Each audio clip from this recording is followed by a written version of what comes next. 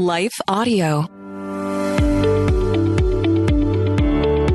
This is Empowering Homeschool Conversations. We want families to come here and gain insightful strategies that empower them to successfully teach diverse learners at home. Hosted by founder and CEO of SPED Homeschool, Peggy Ployer. Our goal is that these powerful weekly conversations will boost your confidence to cultivate the best at-home learning environment for your student. For more homeschool resources, go to spedhomeschool.com. You're listening to Empowering Homeschool Conversations with Peggy Ployer. We'll start the conversation with Peggy and her guests next. Is it hard to spark meaningful conversations with your kids? Whether you're a homeschool hero, planning activities for the next family vacation, or simply gathering around the dinner table, we've got something that can help.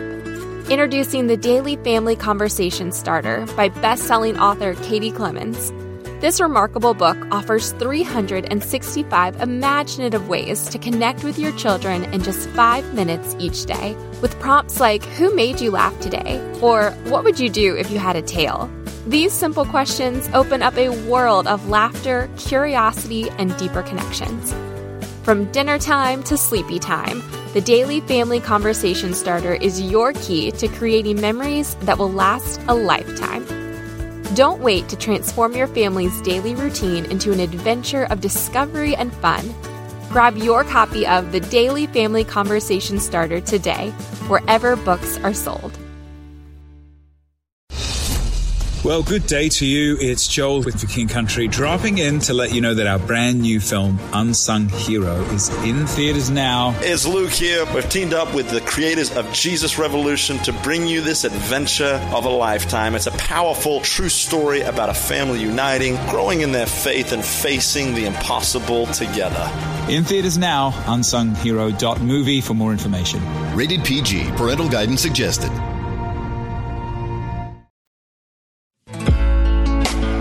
This is Empowering Homeschool Conversations, provided by SPED Homeschool, a nonprofit that empowers families to home educate diverse learners. To learn more, visit spedhomeschool.com. Here's Peggy Ployer.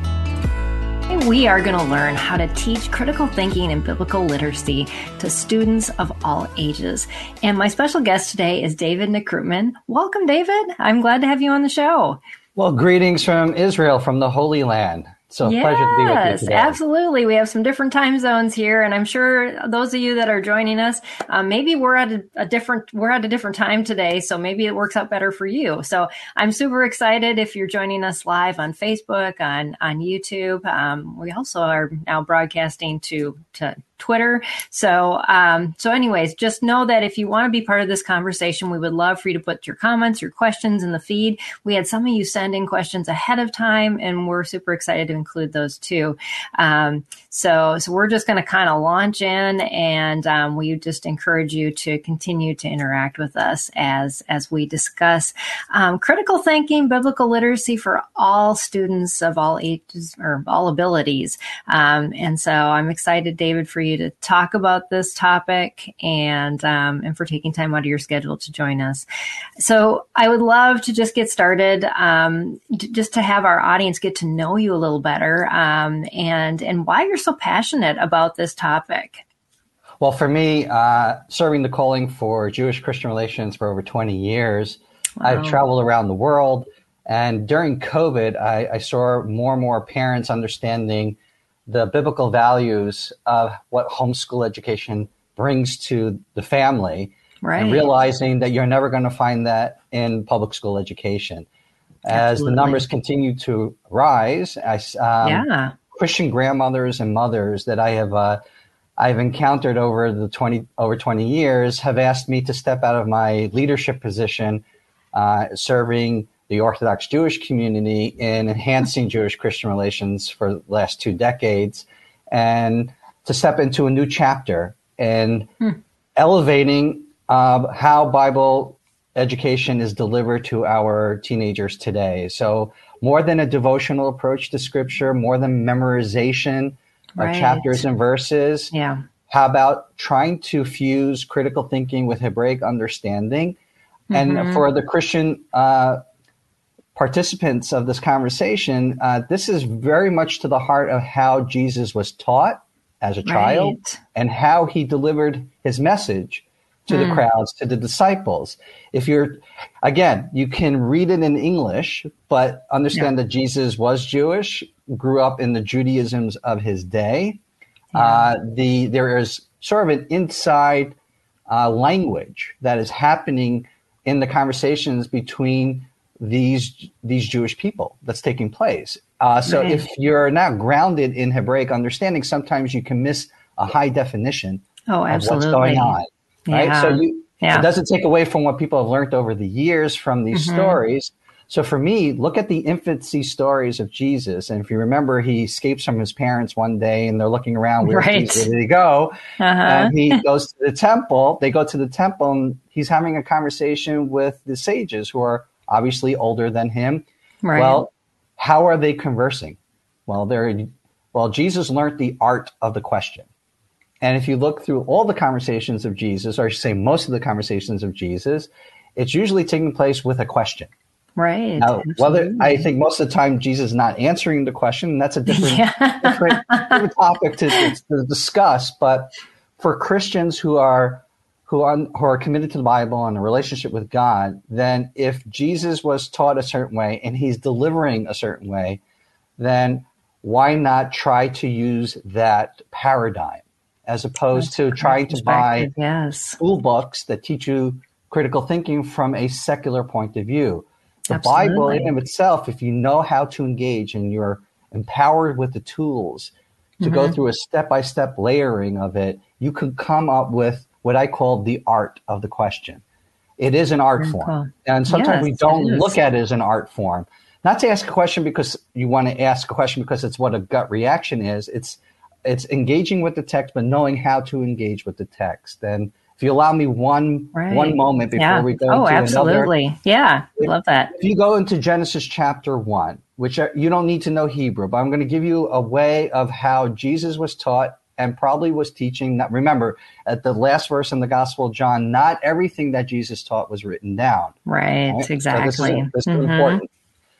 If you look at the first chapter of Genesis, you will notice 7 expression patterns.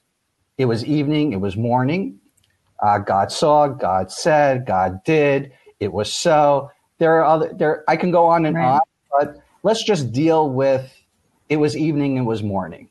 Okay, because that happens every single day of creation, except when you go to Genesis chapter 2, verses 1 through 3, guess what does not appear? It was evening, it was morning, and it was the 7th day. So whatever the answer is going to be, whether you accept my revelational nugget, what we bring in biblical excavations in this question, the point is you looked at the text, you weren't reading it, you were engaging with it. By simply going through a critical thinking using the Bible, you should come up with the question of why it doesn't appear. And why it doesn't appear for the first 6 days. What's different for the 6 days of creation and then on the 7th day of creation? Right. So now the revelational nugget. The revelational nugget is it's important to understand in Hebrew what's evening and what's morning. All right.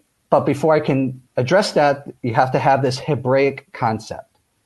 In the creation narrative, God is the only character. Right. No one's there, right? So God is going to be using familiar words in unfamiliar ways. So in English, you have evening and it was morning. But in Hebrew, evening is represented by the Hebrew word erev, E-R-E-V. It's a transliteration. And that Hebrew word also appears in the book of Exodus, chapter 12, verse 38, when the great mixed multitude is going out with the biological descendants of Jacob from Egypt. So it's mixed up. Okay, so that Hebrew word is important. So if instead of translating it was evening, it was morning, how about in translating it was mixed up? And then morning, normally that Hebrew word boker, B-O-K-E-R as the transliteration, normally it's translated as morning, but it could also mean clear. Right? So I know that homeschool parents have science books, and they will know that you can only tell evening and morning from the point of the sun. But the sun doesn't appear in the creation narrative to the fourth day. Yes, exactly. So this is just proof that you can't usually use the translations that we're used to in a post-creation narrative in the first chapter of Genesis. So how about this? It was mixed up and it was clear, meaning there is a pattern that God is doing in the first chapter of Genesis, which is taking chaos and making it into order. That's beautiful. Every single day, God is ordering some of that chaos. Right. Okay? Yep. Now, we know everything was completed before the seventh day came into the world. So if everything is completed, that means there's no chaos. So why don't we have the expression it was mixed up and it was clear? Because you can't have chaos on the seventh day because everything was ordered. Right. Right? So that's a very simple nugget. The question, you didn't need to have any Hebraic understanding, but you had to have how to engage in text properly with the Bible. Yes. And then, obviously, what we're dealing with in biblical excavations is we're fusing critical thinking with Hebraic understanding. The revelational nugget is giving you a concept in Hebraic thought. And then we also are giving you the words. We're transliterating them. And here we are, a nice revelational nugget that when it comes to Sabbath, don't bring your weekday chaos into it. Right. Yes, that's beautiful. After a word from our sponsor, we'll dive back into this conversation. Is it hard to spark meaningful conversations with your kids? Whether you're a homeschool hero, planning activities for the next family vacation, or simply gathering around the dinner table, we've got something that can help. Introducing the Daily Family Conversation Starter by best-selling author Katie Clemens. This remarkable book offers 365 imaginative ways to connect with your children in just 5 minutes each day, with prompts like, who made you laugh today? Or what would you do if you had a tail? These simple questions open up a world of laughter, curiosity, and deeper connections. From dinner time to sleepy time, the Daily Family Conversation Starter is your key to creating memories that will last a lifetime. Don't wait to transform your family's daily routine into an adventure of discovery and fun. Grab your copy of the Daily Family Conversation Starter today, wherever books are sold. What impacts you every day? There is one book that influences almost every aspect of our lives. Museum of the Bible reveals the Bible's impact on your favorite musicians and artists, the way we measure time, social justice, our national monuments, and more. The Bible's impact is all around you. Discover how at museumofthebible.org/impact.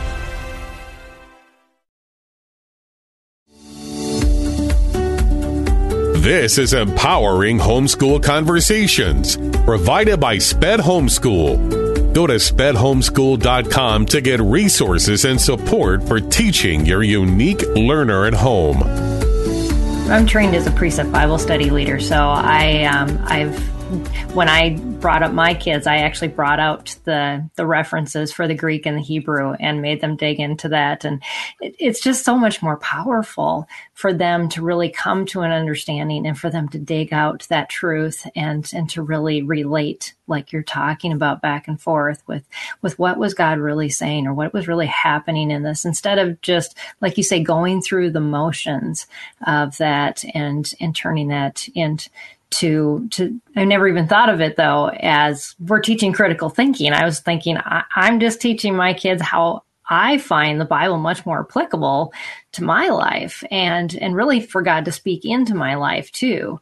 Because, like, just the story that you just gave us is, now I can apply the Sabbath in a much more reasonable way instead of saying, I'm just following the rules because this is what this book says. Right. I think that God provided a human being with rational thought. We should be able to approach the Bible in a very rational way, but also with some mystery. God is infinite. His word is infinite. What we have is the canonization of Scripture. This is the sacred text. So we have finite words that we're engaging with in a heavenly word. And this shouldn't be a strange concept in Christianity, because what's the first verse in the Gospel of John? In the beginning was the Word. So wait a second, hold on. If I go through the Genesis chapter 1 narrative, it doesn't say that God created a heavenly word.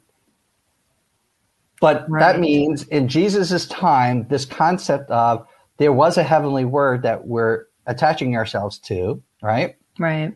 And we know in Proverbs chapter 8 that wisdom doesn't mean Greek wisdom. It means Bible wisdom. It means a God's heavenly word that came through what we have in the words of the Bible. That's the only wisdom that counts. But that wisdom was with God before the world came into being. And through this heavenly word, created the world. Means the IKEA instruction manual to create this world comes from God's heavenly word. And so when we're engaging in God's word, we're basically engaging in the heavenly word. That's what we call Holy Spirit in the word. When you have that aha moment, you finally got it. It's more than, now, if give me chapter and verse, or I didn't catch that word beforehand. It's this sort of deeper emotion that you got something and the light bulb finally clicks on. That's Holy Spirit in the word. Well, why? Why is that happening? Because you're finally taking the finite words in the Bible and now really engaging in the heavenly word. That's our aha moments. That's the Holy Spirit moments with the word. Right. Yeah. Yeah. I was thinking about that as just before you started talking about that, that difference between, just that head knowledge and what we, know as wisdom, which is that deep connection and understanding with it and how that relates to critical thinking and just how important that is. So yeah, that's definitely those aha moments are great. So yeah. So we were going to talk a little bit about, applying this for students who have various abilities, since our audience has students with sometimes learning struggles, intellectual disabilities, and maybe parents are saying, well, this sounds great for, maybe a student who has a higher level of thinking. How can we make this more relatable so that we can even teach these types of critical thinking, biblical knowledge in a way that they would connect with that? So what we've done through biblical excavations is not only, I think, presenting for the very first time critical thinking and Hebraic understanding, and the book is going to teach you how to dissect the text, like a forensic case is happening. We're going to put the do not cross yellow tape around it, and you're going to be a Sherlock Holmes detective. And we're going to go piece by piece, just what I went through in Genesis chapter 1. So I'll give you another way that we can look at this. Yeah. The very first verse of the Bible, in the beginning, God created the heaven and the earth, right? Now, everyone knows that translation. But if you look in the Hebrew, which is what we're doing, again, we're trying to provide Hebraic understanding. Right. You should start off the Bible with God's name. Okay, leave the Hebrew for a moment. Just say God created the beginning with the heavens and the earth. That would have been a nicer way of starting off the Bible. If this is truly about God and we know it's His word, then I would have expected what I would call the David Krupman version of the Bible. All right, that we should start off with the main character, God. But for some reason, we're beginning with this word in the beginning. You don't need to know Hebrew yet, but that is the art of the question. In essence. Yeah. Why is it phrased this way? Now, let's begin. We got to go through a Hebraic journey right now. And that Hebrew word bereshit appears several times in the Hebrew Bible. But if I was going to translate that word in Hebrew, bereshit, it would be in the beginning of. Okay. Well, name me one Bible translation that puts of, and you don't find it. You don't. Right? Yeah. And there's a reason why. Because translators are trying to deal with the first three words of the Hebrew Bible. This is very complicated grammar, a very complicated word choice, and a very complicated grammar structure. So if I would literally translate the Hebrew, it would be in the beginning of He created God. Now that sounds heretical. Right. Right? That sounds very heretical. But if I'm doing a word by word translation, it's problematic. So here are our translators who are believers in God now are trying to grapple with a weird grammar structure. Yeah. We don't have the subject beginning the verse. How do we translate this? Right. And then if you throw in the theology, which many people do, of God is creating something out of nothing, what we call in Latin creation ex nihilo, right? Then it's like, wait a second. So it becomes even more problematic. So with an awkward grammar structure and an awkward word choice, because if I'm thinking of the chronology of creation, then I would never use in Hebrew that word bereshit. I would use a different Hebrew word. Okay, so your audience has to trust me for a moment. Yeah, that I know Hebrew.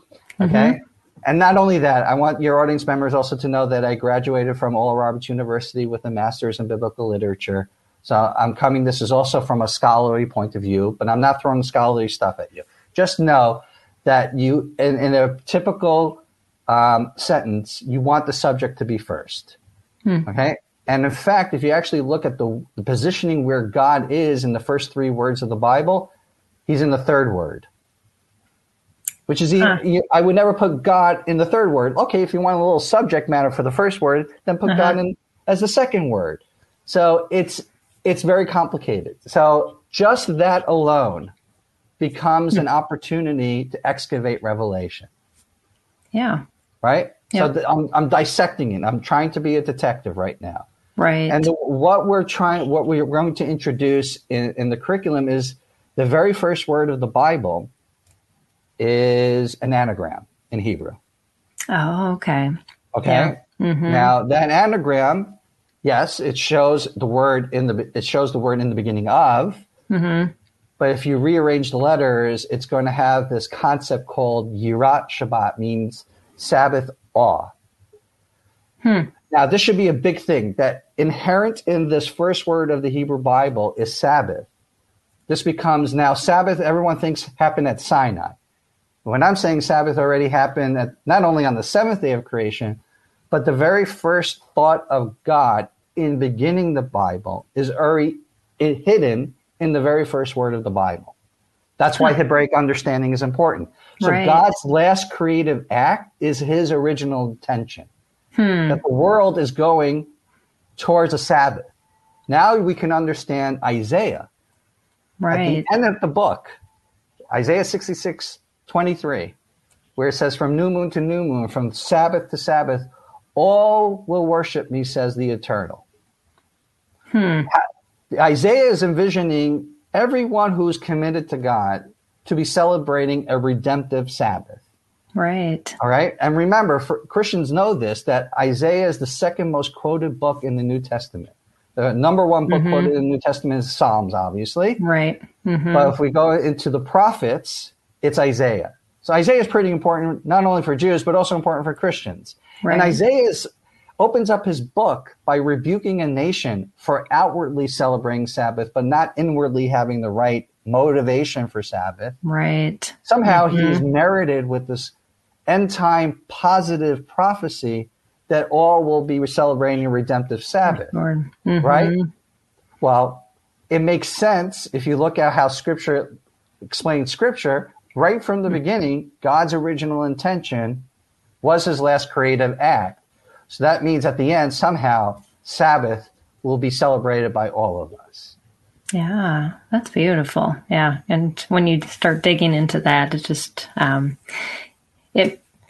you said, it comes back to that critical thinking and everything just starts to make sense. And I think we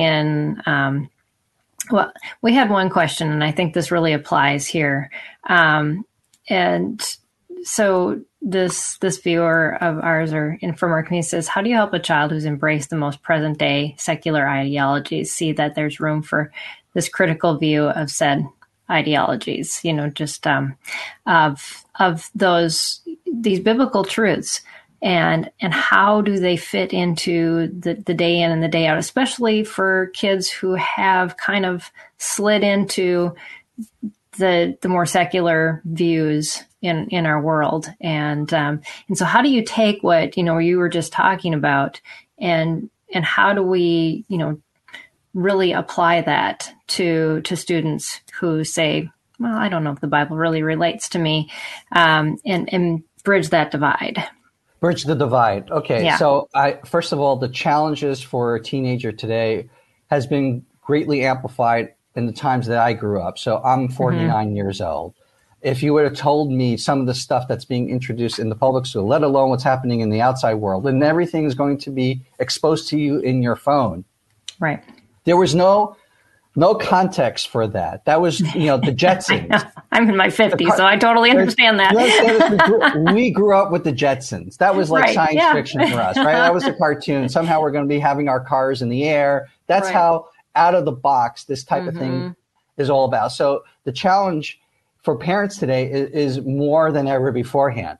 I want to start off with that nugget, number one. Number two, the greatest title that a person could be in the service to God is an educator. And that goes back to Genesis chapter 18, verse 19. For the very first time, God reveals why Abraham is elected. Because he's going to teach his children about him, about God. He's going to talk about his loving kindness. He's going to talk about his justice, right? To the next generation.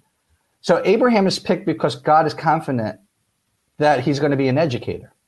So the highest, in my opinion, my humble opinion, the highest title you can have is an educator. You can never outsource faith. Right. No. And you can't just rely on the church. You can't rely on the synagogue alone. It has to come from within the home.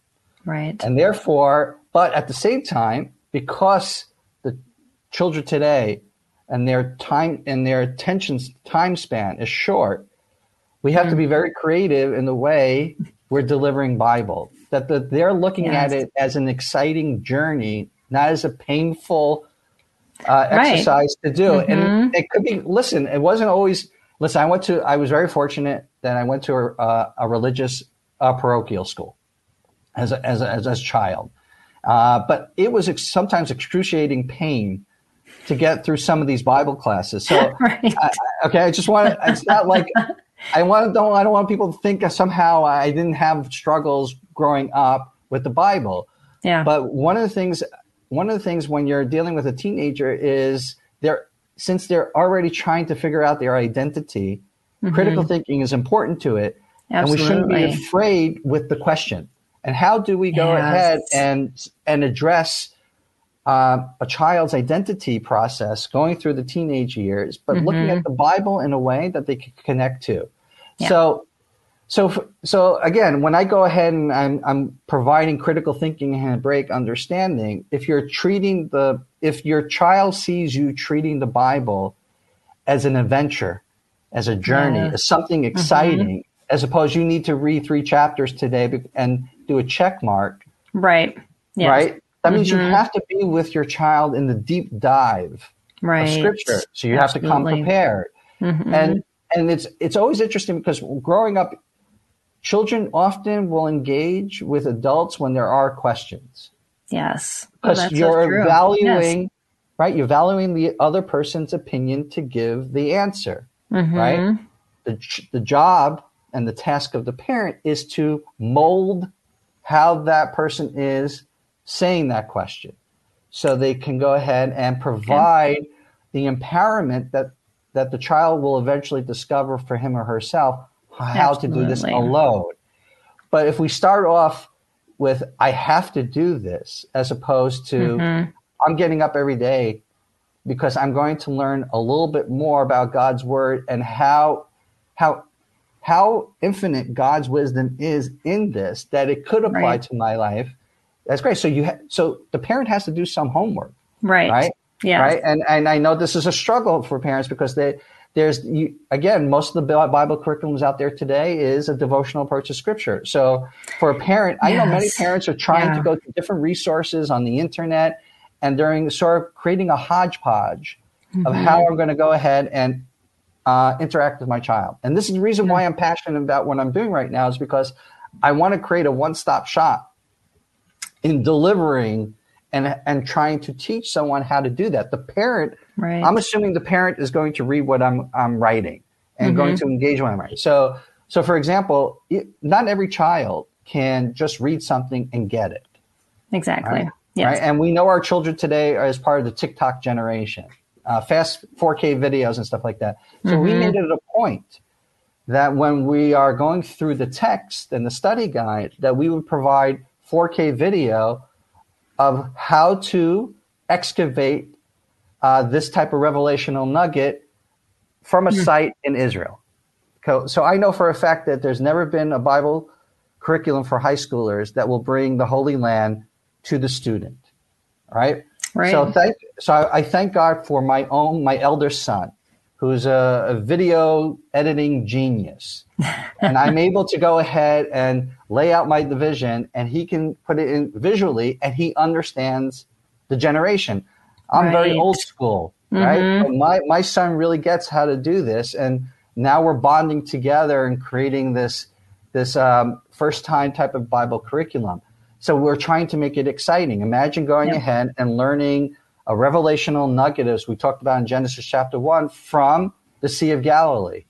Imagine if you're going to Capernaum. These stories that the children are growing up with, they actually get to see it, and then we walk them through step by step visually on how to do that. Yes. Right?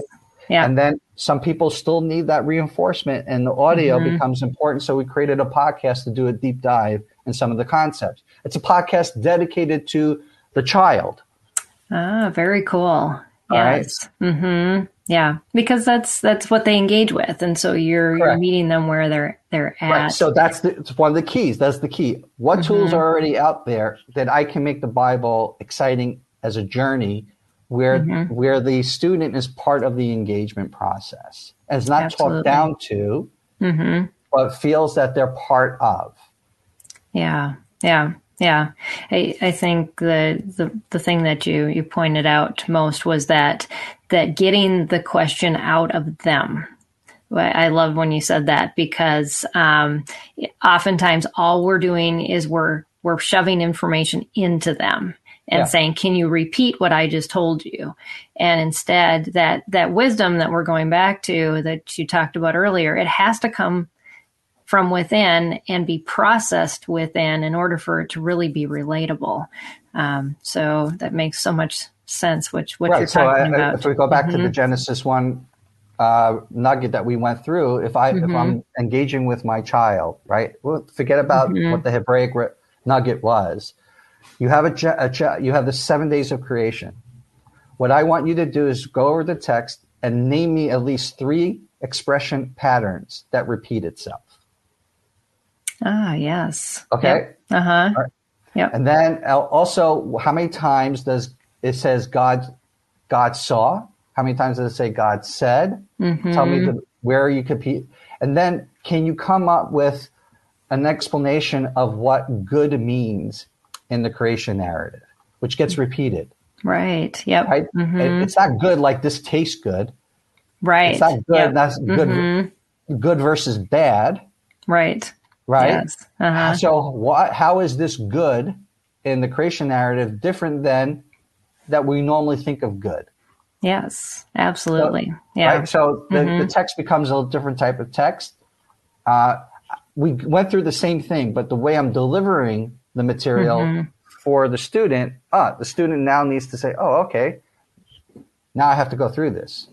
Right. Yeah. It's like a scavenger hunt almost. Exactly. And a scavenger hunt. And, perfect. yes. I was trying to come up with the game. And right. Yeah. Really so then that's what I loved about when I learned how to teach from a precept method, is that you go in and you mark different words, different colors or with different symbols. And then you go back through and you take each of those words and what did that scripture specifically say about that specific word? And then you make a list, and then, to kind of marinate in that. And it really does bring what the Bible says about that word versus what like a dictionary definition says about that word, or how the story narrates around those words. And so, it makes it interactive, and you don't need anything super fancy to do that. You really don't. And I think even like if you're going into the New Testament and you're dealing, let's say a third of Jesus's teachings is in parable story format. Yeah. Mm-hmm. Right. But usually people just get a little bit of the nugget of the parable. Whether the parable took place or not, that's not of my concern right now. The concern is why is Jesus using a parable? Right. Exactly. Right. Mm-hmm. And the quick answer is that Jesus wants an immediate decision. Huh. Okay. Yeah. He before Nike came up with the slogan "Just Do It," Jesus came along with a parable story format, right? Really saying, "What's your decision? Make your decision right now." And here's a perfect example. Okay, and this is where Hebraic understanding and critical thinking comes into place. Matthew chapter 19, verses 16 through 30. All right. Now, the most famous thing from that story is everybody's going to talk about or condemn wealth or riches when we're dealing with the rich man and Jesus. Right. I've always been fascinated in studying the New Testament for 22 years about that story in particular. I think it's an amazing story, but I've heard more sermons about what Jesus is bringing out in the parable about the rich man and wealth, as opposed to the dialogue that's happening between the rich man and Jesus. First of all, often the Gospels will identify who the questionnaire is. Right. Mm-hmm. Questioner is coming along. Who are they? It could be the leaders, whoever it is. But all we have is an anonymous rich person. Mm-hmm. And the question he's asking is, how can I obtain eternal life? Right. Now, Jesus' one-line answer is very simple. Keep the commandments. Mm-hmm. That's it. Question is answered. Right. Now the rich man is now pressing, saying, "Well, I can you name some of the commandments?" Right. Now he's becoming a little bit of a wise guy, and then Jesus say, "Okay, I'll bring out some of the 10 commandments." Right. Mm-hmm. That's what usually, and then I'll bring the Leviticus chapter 19 famous verse of love thy neighbor as yourself. Mm-hmm. Okay, and he says, "Well, I've been doing that." Yeah. Okay, so pay attention. The dialogue is important because for the setup, for the punchline at the end of the day is going to be important. So remember, we started off with a question. Mm-hmm. This is the proof to how important questions are. Jesus answered. The person is not satisfied with the answer. We're not sure why the person is not satisfied with the answer, but it's going to be a revealing moment as why he's not satisfied with the answer. Because what the rich man is looking for is a quick, rich scheme to guarantee eternal life. Yeah. Mm-hmm. Right? Okay, so now this is a discipleship moment that Jesus sees in front of him. Right. And he's offering the rich man, basically, you can't look at eternal life as how you think of material wealth and how you accumulated your wealth. It's not trying to go ahead and invest in Amazon and hopefully the stock will rise. Right. That's it. This is not how you treat eternal life. Yeah. This is a lifelong journey. We're going to go ahead and provide you the discipleship program. But in order for you to even attempt to come into that discipleship program, you're going to have to do the thing that's the most hard to do is nothing that you actually own is yours. Right. That's why he's saying you have to give it up. He's not giving up, not to walk away. Jesus doesn't say to walk away with it, walk away from it all. He says, take it and then give to the poor. Meaning, at the end of the day, we are just vehicles of the material bounty that God gives us. We utilize it for God's kingdom. Right? Yeah. Now the rich man's being challenged to really think about for a moment here. Wait! I just wanted the one commandment that I will have guarantee my eternal life, and now you're telling me I have to do a journey and I have to recalibrate my paradigm thinking. No.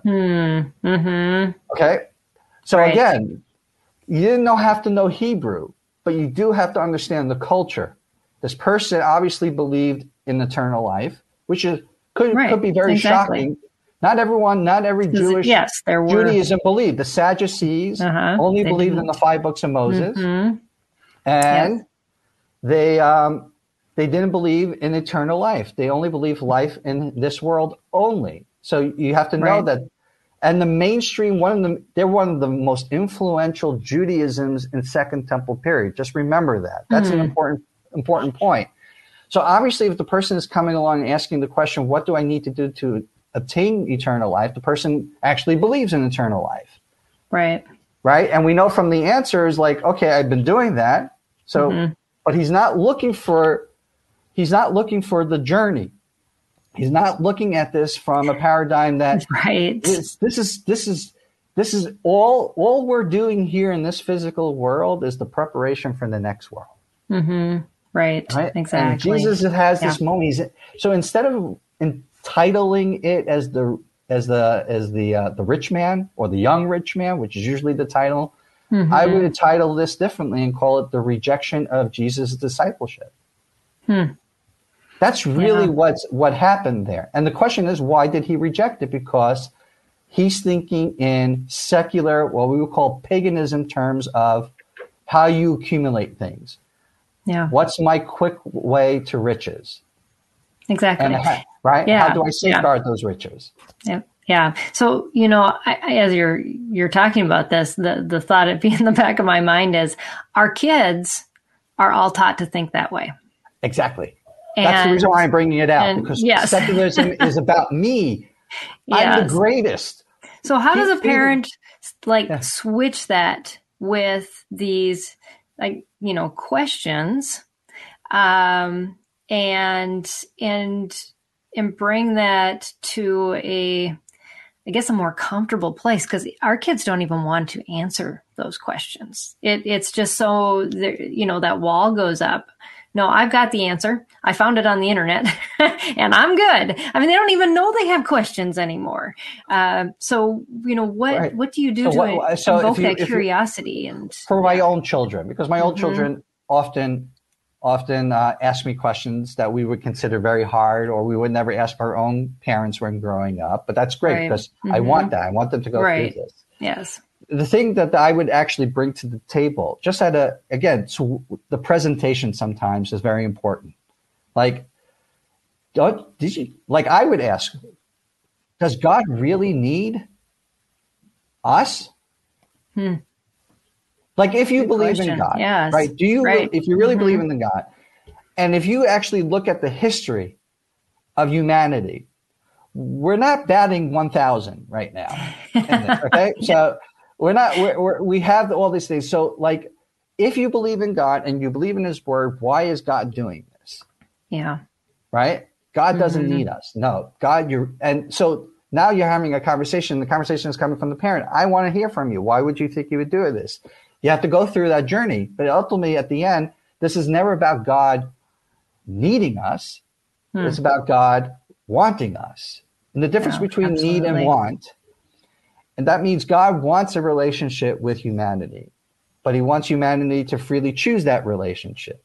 Right. And therefore, you have to deal with the concept of free choice. So these are big topics, big concepts, but I think children developing their identity are already asking the questions. They are. So you can't be afraid of the questions. Sometimes it's better for the parent. Did you ever wonder why? Before we get into the Bible lesson today, I just have to say, I'm just curious where you're coming from. I would tell this to my kid. Why does God create this world? And if you look from the, what we call almost the 6,000 years of human history recorded in the Bible, again, I don't think we're batting 1,000. Before we even deal with all this, why? What do you think? Exactly. Allow the child. This is where you're basically being a facilitator. Right, because they probably haven't even contemplated that question before, and you just introduced it and laid it on the table. Yes. Right. So the child feels like, oh, if my parent's asking the question, then it's okay to ask the question. Can't be afraid of the question. Right? And then, okay, so God wants to have a relationship with us. Okay, so inherent in how God is introducing himself in the Bible and how he's introducing the human being, then the main component about the human being is that the human being is created in his image. well, what does that mean? Right. You go down a rabbit trail with more and more questions. More and more that's questions. So good. But that's the thing. Truly, education is not an overload of information. Absolutely. If you want that, because often, a lot of times when we're, and again, I had this growing up in my own school. I wish I would have told my teacher, and wish we had email back then. Just put all this information in an email, and I'll read it and give me the test, and I'll study for the test.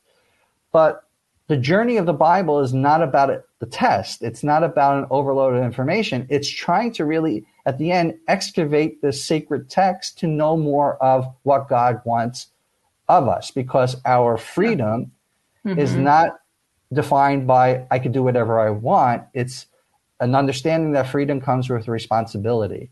Yes. Like I would say, again, the United States is different than any other country in the world because it's predicated on covenant. Yeah, it's covenantal politics. At the end of the day, this is why sometimes the conversations are painful today because we're dealing with politics. Because what does a godly society look like? Right. How are we supposed to, in partnership with God, to do what we need to do for Him in this world? The world is broken, but there is a text that provides the guidelines on how to do that. Exactly. Right? Yep. It's not what I feel. This is not a Peace Corps. I'm not doing this till I can get some credits for college. This is about my life with God and what we do here and what we'll have in the next world by having this salvation with God. So this is just because we're just having this conversation is just the beginning of how to look at the Bible from a very different way than we've been taught growing up. And where I believe, again, I've always said to Christians, just look what Jesus is doing in the Gospels, and you have a great way of looking how you dissect Scripture. Right. Yeah. Yeah. That's great. And Jesus so many times dealt with those tough questions, not the ones that the Pharisees and the Sadducees, they had all kind of figured out the rules that could go with the answers, and instead got to the meat of the heart and that's where those questions really dive in. So we have a really hard question from a viewer that I'd love for you to address, because a lot of our families deal with some very complicated issues. I know just in my own team alone had yesterday somebody running to the ER because their child was crazy medical things happen in our families and, all these things. And we question God ourselves and we don't even know where to come to those answers with. So one of our viewers said, as a Messianic, our family struggles with the child's medical corrected diagnosis that from birth has since resurfaced and is now causing developmental disruption plus special needs symptoms that we thought were fixed and gone upon surgical correction. What advice do you have for families that experience comebacks and setbacks during life with faith in God to help them see them through it all? And that's from Elaine. All right. So ultimately, the question really is, why do bad things happen to good people? That's ultimately what's the motivation behind that question. So first of all, we have to acknowledge the pain of the family going through it. Right. That's number one. Number two, we have to pray that we ask for God's wisdom and a complete restoration of mind, body, and soul. It's not just the physical ailment that's hurting the kid. It's also having its effects for the whole dynamic of the family. And that will so I think you have to also look at that entire scenario. Exactly. So to go ahead and say, and it would be very unsympathetic to try to go ahead and answer with a one-liner. Yeah. Right. But if I look at Psalm 23 as my foundational psalm, I know that God never promises me a rose garden. Right. But what He does promise is that He'll be walking with you. Absolutely. So I think when many people go through a family situation like that, what they usually verbally articulate is the aloneness. Yes. Right? and often we, just practically speaking, sometimes when we have our friends who go through these situations and you just say, what can I do? Yes. A lot of times you already know the answer from your friend. There's really nothing you can do. Mm-hmm. Right? Absolutely. But often if the friend is a friend, they will say, what means so much is that you're here. Yes, absolutely. Right? And that means everything. And because you are there, there's an ability to maybe carry the burden a little easier. Mm-hmm. So again, we shouldn't try to give answers to why there are medical conditions out there today. But I would say in this generation, more than any other generation, there's more hope given through the wisdom that God provides in the world for doctors and researchers to hopefully find cures for that. So I think, I know many people want to pray for the immediacy of a cure, and somehow upon laying on hands will be a one-stop shop for everything. It does happen. It does happen, but at the end of the day, there is a natural order of the world. Right. And this is why you have the choice in your life to make a difference. Yeah. And for the doctors and researchers in the medical field, they made a choice to say, I want to alleviate disease. Mm-hmm. That should be no less of a miracle than someone laying hands on somebody and being cured from it. Right. So again, I can't take away the pain for the person who's going through this, but if I'm looking at God and I'm looking how He's providing the text for this, Psalm 23 is something foundational for both Judaism and Christianity. It's said, it's one of those Psalms that we pray to heal the sick. It's actually one of those Psalms that, unfortunately, if someone passed away, right, we also say, it's interesting, a Psalm that's used for sickness is also used for death. Yeah. And something that's not expected. But if you actually pay attention to, I'm going to give a little Hebraic nugget over here, because as everyone knows, your audience, Christian audience knows, the first translation of the Hebrew Bible was done in Greek, known as the Septuagint. Right. Mm-hmm. The second translation of the Bible was in Aramaic. So Jesus knew Greek, Hebrew, and Aramaic. Okay? So I just want you, but I know your audience members know this. Psalm 23, in its translation to Aramaic, was more of a commentary, and it was all based upon what happened in the desert. Of the generation that experienced the Exodus from Egypt, ended up in a desert, but did not die, in a sense of, I didn't have food and water. You're not supposed to live in the desert. Right? You're not going to make it if you don't have food and water, just and the weather conditions and all this other stuff, that all the things that happen. Somehow we managed in the 40 years to survive and go to the promised land. Right. So Psalm 23, in the way it was understood in Jesus's time as a translation and commentary, all was related to that unprecedented moment. Was it rough? It was. There were wars. Amalek came and attacked. Right? Okay. There were many situations, but at the end of the day, we survived. Why? God's with us. And that's the point of the Psalm. And we are not promised a rose garden, but we are promised that God is with us in that. And that makes all the difference. Yes, that's fun. I love that answer. It's just beautiful and so true. And it is that comfort, that presence that is more important than the fix. And unfortunately, when you are going through a hard time, it's like the last thing that you want to hear.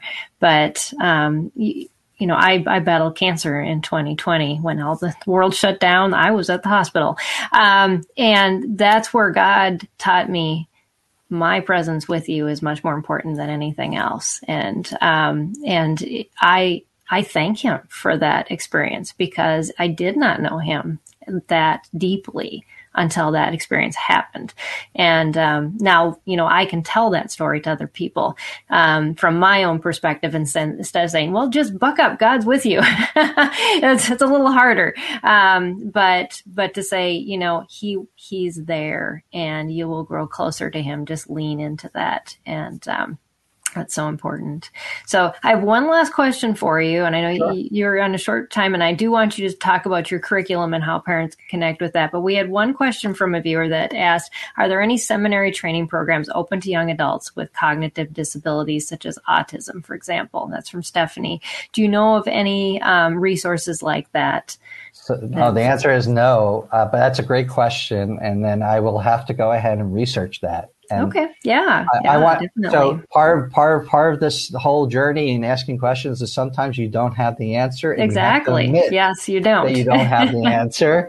So I don't have the answer to that. So I'm sorry. And that's a great example that you just set too, because as parents, we need to say that to our kids too. And it's okay. It's okay. Let's go find that together. Let's pray about it. Let's see what God reveals.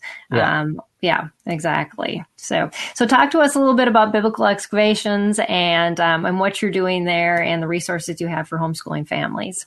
Sure. So the vision of, so let me just begin. I began in Jewish-Christian relations over 20 years ago, serving the Israeli Council in New York as Director of Christian Affairs, served the Orthodox Jewish movement since 2007 until 2021, September 2021.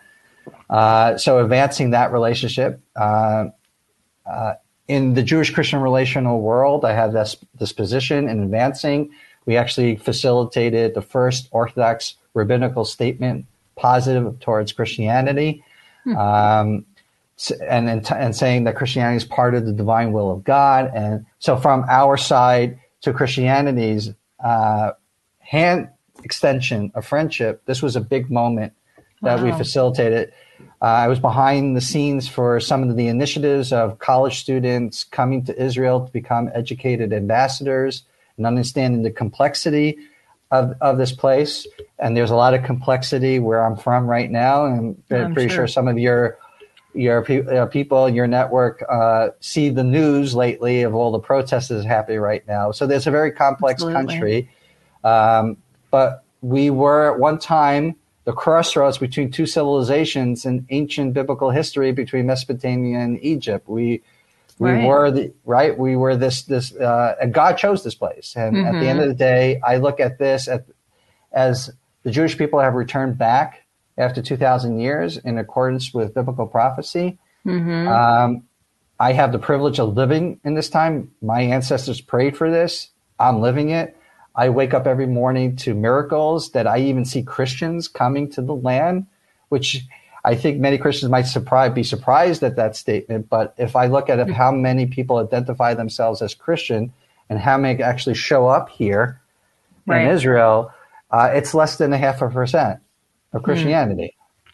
So to me, this is all part of the biblical prophecy. I can't be who I am as a Jew living in Israel without you. Right. Okay. I often hear in certain Hebraic circles in Christianity, well, we can't be us without you. And I say, that's great, but I can't be who I am without you. Because at the end, this is not a VIP club. It's not an exclusive VIP club. It's not American Express, membership has its privileges. This is about us and bringing more of God into the world. So therefore, in my stage in life, where I was able to advance so much I can do within my own movement, what can I do that will be passionate for me in the next 25 years? And I just looked at, well, the greatest thing is to be an educator. Yeah, I want to be part of that. If I can move the pendulum, that Christians can appreciate the roots of their faith and they're seeing their roots and their identity in the narrative with us. Right. It's a bigger picture. It's more than just, your community. This is worldwide consequences at the end of the day. And I want the children to feel that they're part of this. Again, if I'm coming from a Christian point of view, you go to Romans 11, this would be sort of the root and branch concept. And therefore, even from a Christian point of view, we're part of this tree. Yeah. And we're supposed to be influencing the world through our branches out there.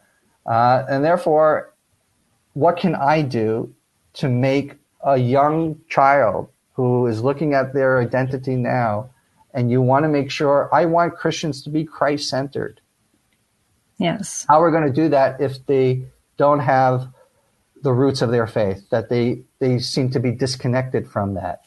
So if Christians are believing that Jesus is divine, he's also human. And his humanity was born in a home. And that home was a Jewish home. He was taught Jewishly. He learned Jewishly, and he taught Jewishly. And therefore, there's a high definition that can be brought to that journey. And so that's the way I look at my calling right now. If I can help the young person see their identity, then as long as God is giving me life, I want to continue to do that. Yeah. And he will speak into that and uniquely for each student as you provide that framework for them. And so you have some videos. It's high school related. Yeah, there's a textbook. Yep. Textbook study guide. The questions are there. The tests are there. Everything is in user-friendly, self-paced with 4K video to just excavate a little bit more on that revelational nugget that we provide in the chapters. We have the podcast, and then April 5th, the entire curriculum will be available. And then after Passover, we begin working on an introduction to to the parables. So you just got a little bit of it in this podcast today. So I gave you an exclusive, Peggy. Right? Very cool. I'll have to make sure I get that out there in social media and promote it for you. So as far as like a high school, some parents are thinking, so how many hours high school credit? It's a half credit to a full credit. The textbook itself with the study guide is a half credit, and there's a supplement for a full credit. Okay, awesome. So that's biblicalexcavations.com if you're listening to the podcast and you don't see it on the screen. And it'll be in the description too. We'll make sure that you have a link. Well, thank you so much, David. This has been a wonderful way for me to start my day and with this conversation. We had Fiona had popped on. I'm sorry I didn't, or Fonda, sorry, had popped on and said hi at some point. I was so engrossed in the conversation, but I didn't see anybody else pop up. So thanks for joining us, all of you who have been on. We appreciate you being part of our community and these empowering homeschool conversations. I hope that this conversation today has blessed you as much as it's blessed me. Thank you, David, for all the work that you do and just for the passion that you have to bring people to a better just relationship with God and to really, like you said, impact the world. And that's what it's about. It's about living for him and being who he's created us to be. So awesome. I'm excited for you and all that you have coming up. I can't wait to hear more as that comes about. So yeah, thanks. No problem. God bless. Yes. And so we'll be back next Tuesday, regular time. This was kind of a bridge conversation. We were just finishing up with Twice Exceptional students, our theme this month. And next month, we're diving into high school. So this really was a good conversation to kind of bring between the two. So we're going to dive into the topic of how to prepare a child who has intellectual disabilities for life after high school. So you'll want to join us for that conversation on Tuesday afternoon. So God bless everybody. Take care. And we will see you next week here on the show. We'll see you then. Bye, everybody. I want to take just a second to thank the team at Life Audio for their partnership with us on this podcast.